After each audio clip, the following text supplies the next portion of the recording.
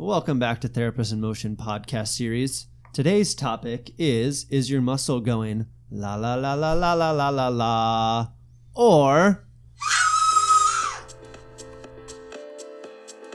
Welcome to Therapists in Motion podcast, brought to you by Spooner Physical Therapy. No, we have not been drinking. It's only 11 o'clock in the morning here. But we are, again, excited to podcast with Gary Gray. This is our second one with him this morning. So kind of like we did in our intro, you know, Gary, what's more effective, when a muscle sings or when it screams? Well, first of all, your singing and screaming was quite good. The la la la la la was kind of nice, and the screaming was kind of nice. And I think you can listen to both of those, and you can say, if I was a muscle, what would I rather do? Or if I was part of the body and I heard the muscle do something, what would I rather have the muscle do? Would I have it like a nice harmony, a nice little concert, nice little hip-hop, a little bit of country, a little smooth, or I'd want that muscle screaming all the time? And, of course, this emanates from a quote that I had years ago that just flippantly came off my tongue when I was very privileged to do a seminar with a group of therapists. Most of us were therapists that were trying to study and understand the function of the shoulder. And I was privileged to be asked to come in and talk about what I consider the chain reaction biomechanics of human movement as it relates to throwing a baseball. A lot of their clients were professional baseball pitchers, and they had shoulder dysfunction. And the whole idea for that symposium was, over 3 or 4 days, we're going to give you this information, and if you take this information back, you're going to do a better job at rehabbing your shoulders and maybe preventing the bad thing from happening. So creating some strength and stability in the shoulders so they don't have a problem. And I was very fortunate to be able to start the seminar by laying the foundation, which it should have been movement. If we're talking about a throwing shoulder, let's talk about what throwing is. If I'm a big left-hander, what's my left subtalar joint doing? What's my hip doing on the left side? What's my hip doing on the right side? How's my core loading to throw that ball? And when I throw a ball, what does the shoulder do? What do the hips do? What do the calf muscles do? In other words, how does everybody get along so somebody can effectively get out there and throw 95-mile-an-hour fastballs and not tear up their shoulder? And we quickly realized that it's a combination of friends that do it, that everybody contributes. The ground reaction force, gravity, and mass momentum. Every segment of the body, if properly loaded and explodes, I can literally hurl this thing 95 miles an hour, and very little stress is on my shoulder. However, if part of the chain breaks down, we realize that the shoulder ultimately will take the hit. And the whole message during that biomechanical talk was, we can't just look at the shoulder. Like, we can't look at any part of the body for any human being for any problem. But this is a really easy way to look, because when you see somebody throw, you see all kinds of cool things happening. And by the way, the shoulder's moving a little bit. And so it was a fun talk because the interaction of the crowd and everybody kind of got it. And we quickly realized that, you know, the body is a chain. It's three-dimensional. Everything contributes. If we can get everybody to synergize and everybody to, what we might say right now, sing along and contribute, we'd have a chorus of people singing, and we'd be singing the song, and I'm going to throw a 95-mile-an-hour fastball by you, and as opposed to part of the body screaming, going, boy, I hope this ball goes fast. And so everything was going quite good for the first hour, and then they had me sit down, and it was interesting. This particular group wanted me to leave early for some reason, but I got to hang out for a little bit. The next speaker was a very, very brilliant person. He was a biomechanist, and he had beautiful slides, and he actually has a suit that I was jealous of because I wore jeans and kind of a T-shirt. But his whole goal was to share with everybody what this particular group of therapists did in order to, what I would call, tweak the traditional rotator cuff exercises. So let's give you an example. You lay on your side, and if I'm a lefty, so I'm going to talk about my left external rotators of my shoulder, I lay on my right side, and I take a 3-pound dumbbell, and I externally rotate it, and obviously the external rotators concentrically perform that task. And what he was smart enough to do is he put electrodes in there that picked up the EMG activity of those particular muscles, and he showed us a graph. And okay, great, that's pretty cool. And so I'm thinking, this is fun. He said, but if you happen to put like a little towel underneath your elbow and you change that angle a little bit, and if you kind of simulate it yourself, you realize it's going to be a little harder. That angle of pulling that external rotation almost feels like I'm struggling at it. And you do struggle at it. So now that 3 pounds as I do it, it's harder to do. And lo and behold, that EMG activity gets much higher. So it's a higher curve. And he was smart enough to make it a prettier color too. So that curve had a pretty color. The original curve of the external rotator cuff exercise without the bolster under the elbow was a kind of a bland color. And so he said, and you are fortunate people to be here because you are going to learn the newest rotator cuff exercises based on the latest tweaks that we have here. And so they did that obviously with the internal rotators. They did that with the retractors, protractors, the elevators. Just go through all your traditional rotator cuff exercise that we learn in school that, again, didn't make sense to us then and still, strangely enough, never made sense to our patients. But imagine sitting there going, wow, this is great. And so the whole idea was, here are the new ways to do it. For instance, when you get on your belly and you do the elevation where you empty the can of pop, they used to call it the Coke exercise, and of course Pepsi got pissed. But where you turn the bottle over and do that. Well, what they did is they put now a bolster under that same side. So imagine being elevated there, now trying to elevate the arm. You could actually feel the elevator muscles really have to struggle hard, and the EMG activity went up. And their hypothesis, of course, was the greater the EMG activity, the more strength you're going to get, you have a more stable shoulder, and everybody's going to be happy. And I'm kind of thinking, okay, I'm leaving, and they probably don't want my opinion, so I'm just going to keep my mouth shut and not even ask the simple question. It's interesting, when this biomechanist got done, immediately the head therapist said, now you guys are fortunate because we're going to tell you how we're going to utilize each and every one of these rotator cuff exercises that's been properly tweaked in order to increase the EMG activity in order to make the shoulder better. And so just get ready to write down the protocol because we'll tell you after this surgery when you do this, when you do that, and when you do that. So let me interject a little bit. So those are exercises I've done before because I have instability in my shoulder, and I have it from softball. And I know whenever I do external rotation with the TheraBand standing, it does make it feel better, but it burns a lot.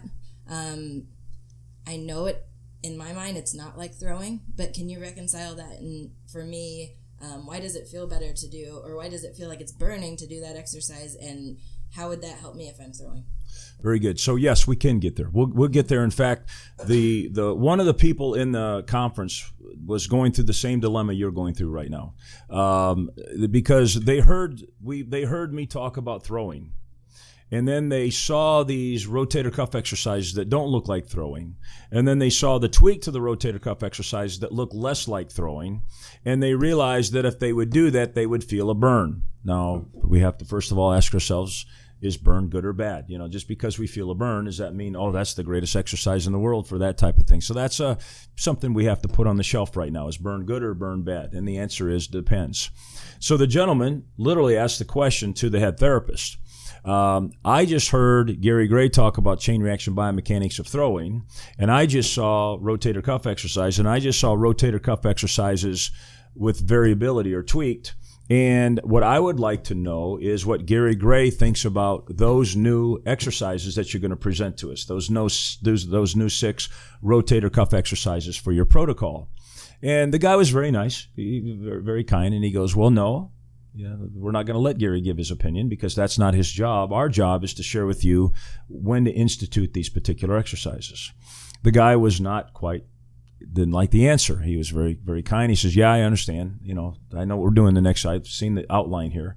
But I'm having a problem like you just were, reconciling the difference between what the shoulder and the rest of the body does, throwing, versus what we're having the person do to theoretically make their shoulder better to throw.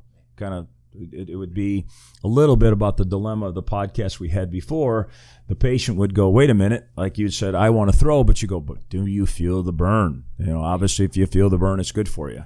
So the person said, well, I understand that, but I'd really like Gary's opinion. And the person, again, was quite nice. But then he said something that, as I try to not do, have my feelings get hurt. He goes, well, Gary knows a lot about biomechanics. He knows chain reaction. He teaches that. He knows, the biomechanics of throwing, but he's not the expert in rehab. And he's certainly not the expert in tweaking these exercises to make them better. We did, and our biomechanists did. And I'm thinking, well, time out. When I go back to Adrian, I have to be pretty good at rehab. So, yeah, maybe I'm not an expert in rehab, but I don't think it's fair to say, because I know how the body really works and the biomechanics, that I'm not very good at rehab. So that bothered me, Pinch, but I kept my mouth shut. And the guy finally said, after he said no again, I really want Gary to share, just for a couple minutes, his opinion. I just want his reaction to what was just said. And then he said no one more time. And then the guy stood up, looked at the 300 or 400 people in the room and says, don't you want to know what Gary thinks? And so, of course, we had a mob scene. And so the guy had no choice than to invite me up front and basically say, you have 3 minutes. And plus, he knew I was being asked to be leave anyway. And as I was going up, this is before the phrase political correctness. So understand that. So as I went up to the front, with my feelings still a little bit hurt, okay, so obviously the little ego comes busting out of that bottom lip. I looked at the gentleman. I said, can you ask the question again, and then maybe I can answer it? And he goes, yes. He says, I heard you talk, and I'm sensing that you might have a different approach, but I don't know. And what I'd like to know is, how would you, in your practice for a thrower, implement those new exercises we're going to be taught for the next 2 days? I said, that's a very kind way to ask it. I believe the exercises, the traditional rotator cuff exercises, and now especially these particular exercises, are severely contraindicated for anybody in Adrian, Michigan for throwing, and they would never be implemented on any of my patients for any reason whatsoever. Do you have another question? And obviously, obviously I wanted to hear another question because I didn't want the dead silence, because here's what I think I said. I believe you're going to waste the next 2.5 days with these people here if they tell you to use that exercise for anything. I think that's pretty much what I said. Now, again, I knew what the initial, what reaction would be. So I tried to go, okay, now if I was here, I would be somewhat upset about what Gary Gray just said, because I've seen the outline, and you're going to spend the whole next 2.5 days telling me at week 3, you're magically going to know that you're going to do that external rotator exercise after an anterior repair type thing. And I said, and I think I just said I wouldn't use it. And here's what you're saying. We have the research and you don't. Okay, yes, you do. In fact, your research proves me right. And I said, because here's what you got to know. When you look at human movement, if I looked at a pitcher who doesn't have shoulder problems, their shoulder muscles are barely working, because the muscles of their hip, the muscles of their core, the muscles of everything else are doing most of the work. And the arm is coming along as a very passive whip. And there's very little what we would call EMG activity in the shoulder to get that to happen. Now you're telling me I have to tweak an exercise that's abnormal to begin with. It even feels hard. It even causes impingement in order to make it harder for the muscle to work and for the EMG activity to get greater. And that's when I came up with the thing. Here's the $1 million question on any research that's based on EMG. Is the muscle singing or is the muscle screaming? I contend in every one of those 6 exercises that muscle is saying, get me the heck out of here. What are you trying to do? I'm at such a mechanical disadvantage. Of course I'm screaming. Of course I'm higher activity. But this is counterintuitive to what I do with the body to be thrown. And so therefore I would never use it. I have a whole different approach where we integrate the entire body for all those particular motions. Then, knowing that I was going to be thrown out, I said, but before you let me go, we have a panel up here, plus that disagrees with me. Hopefully they disagree with me, or we all should leave and the seminar's over. But I would like them to disagree with me now and give me an opportunity to respond. Tell me what I just said that you could actually argue. Dead silence. I said, no, come on, but you can't wait for me to leave to call me a jerk. Okay call me a jerk to my. Great, go ahead. So I've worked with a therapist before that said, I understand the whole functionality of the rotator cuff. I understand that it doesn't actually externally rotate, the way that we do it in traditional exercises. Right. But I like to do that with my patients because I like them to feel that and proprioceptively feel that area before I take them into their functional exercises. What would you say to them? I would say great idea, bad strategy.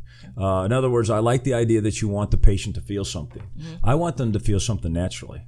So if I was going to do an external rotation exercise, as you know, we would get up and we would load into internal rotation. And as the trunk would lead the external rotation, and they would, if I put enough resistance on them, they will not only feel the synergy of the shoulder that you want to accomplish, but they're going to feel the synergy of the whole body. And they're going to say, wait a minute, this is exactly how I feel when I throw a Frisbee. Exactly correct. Well, that's the smile I want. And so I love the idea that you want to give them some proprioceptive feedback.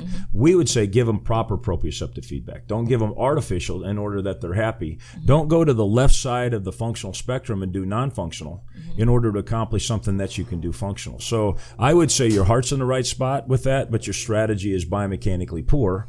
And therefore, we have a better suggestion for you to accomplish getting them to feel what they want to feel so they have the confidence that they're going to be able to throw the Frisbee again.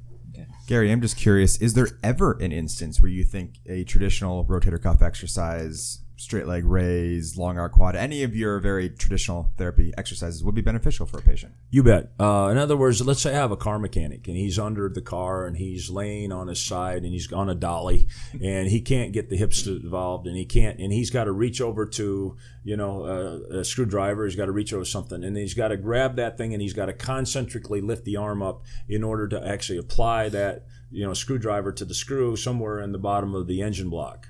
Because now we have a situation where this person can't utilize the entire chain, and the chain is being stabilized by the ground like a plinth or a table would be. And so the transformational zone, we would say, of that particular thing would demand that, okay, we actually train them. We actually get the proprioceptors to do that. However, we would start with the whole body integrated to do exactly what was mentioned to get the body to understand. And then we would gradually tweak out body parts. And then we'd actually put them on a stable surface to tweak out the hips and the thoracic spine. And then we would have them do that to make sure that they would have that transformational zone. So yes, we would in that particular case. So but a not complete for a reverse of what I think I'd see happen in most clinics. That's Correct. pretty much what I'm hearing. Correct. Yeah. But again, what's fun is it's hard to argue. When you hear it said, it's like, if you're sitting there on the other end of this and going, that's pretty interesting. I've read a lot of studies and they based that it's good that the EMG gets better, but the body wants to be effective and efficient. If you're training the muscle to work that hard, that muscle's going to break down. You're actually training it to have the tendonitis. You're training it for the instability. We wouldn't do that on purpose. But we forgot to ask the simple question, what is function first and then what do we do? Because if you ask function first, it'll lead you down the right track. If you go, what is traditional? Somebody out and whatever said these are the rotator cuff exercises. We had to challenge those first before we challenged the tweaks. So, some of our listeners are probably saying, all right, some of the things that I've either done in my rehabilitation before I got into PT school, because that's usually what leads people to get into PT school, is they got injured and they did a lot of things that left their muscles screaming.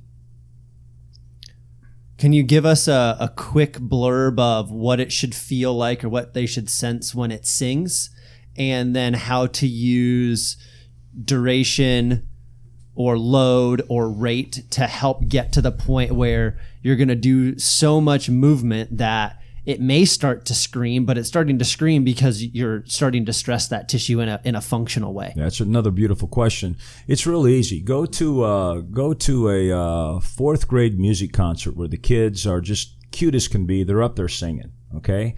And if you're out in the audience and it sounds like one song, it's awesome. But if you hear the little kid in the third row who's got the little, smart little grin on his face, and he's singing louder than anybody else, he's a little bit off key, and he's trying to bring attention to himself, that's the muscle screaming. Okay, so what great athletes will tell you is when I ask them, what does the muscle feel like? What muscle? When anybody moves, what do you think? Nothing. What does that feel like? It feels like harmony. It feels like I'm at a fourth grade concert and the choir director did a great job letting all the kids actually know their parts of singing, and when they sang, it sounded like one beautiful song. The human body desires one beautiful movement, and they want everybody to contribute. They don't want because soon as somebody starts screaming, that's when you're going to have the tendonitis. That's when you're going to have the abnormal compressive force. That's when you're going to have the stress and strain where now we have pain and we have an injury. And then, like you said, so how do you use tweak to do that? Well, if you first of all understand the movements that you want, then you logically use tweaks in order to facilitate getting everybody involved. I might have a shoulder problem, but I might put the resistance on the pelvis, because I don't believe the pelvis is actually loading or exploding the way I want. And I want that part of the bass section to be just a little louder, so when this song is heard by the patient, in other words, when the EMG activity, all the muscles are there, that the butt's contributing just a little more than the external rotator, so I can use those strategies, those techniques, in order to make sure that I'm one of the parents that has a big smile on my face and said, you know what, this is really cool to have all our kids come together and sing together and just really encourage us, because the song is of one, and movement should be of one as well. Well, I think that that's pretty powerful for our listeners, that when they start to go back and evaluate movement, like we first discussed in our first podcast, and then start to determine if that musculature is singing or screaming, I think what they're going to see is they're going to see a huge change in their effectiveness of the care that they deliver. And that patient will not only walk out with a smile, but walk back in with a smile at their next session. And that's where then you're going to get to that mind, body, spirit connection of that individual. Gary, I want to thank you for taking the time to podcast with us this last hour or so, as well as for spending the day with Spooner Physical Therapy yesterday. I think we heard nothing but positive feedback from our staff, and we got some people who might have been on the fence to actually say, you know what, this is pretty legit. I think a lot of that comes from your passion and your inspiration to all of us. So thank you for taking the time to come down here. It might not have been the hardest decision to leave Michigan at this time of year. But, also we want to say thanks to Tim for his continued commitment to helping us as a company get better, as well as helping the profession get better through supporting our podcast and being able to have fun, lively discussions on a variety of topics. So thank you both. We appreciate it. Honor's all mine. Thank you. So again, listeners, if you guys have any feedback and or responses and or additional questions, we do have the luxury of being able to podcast again with Gary. So please reach out to us at therapistinmotion@spoonerpt.com.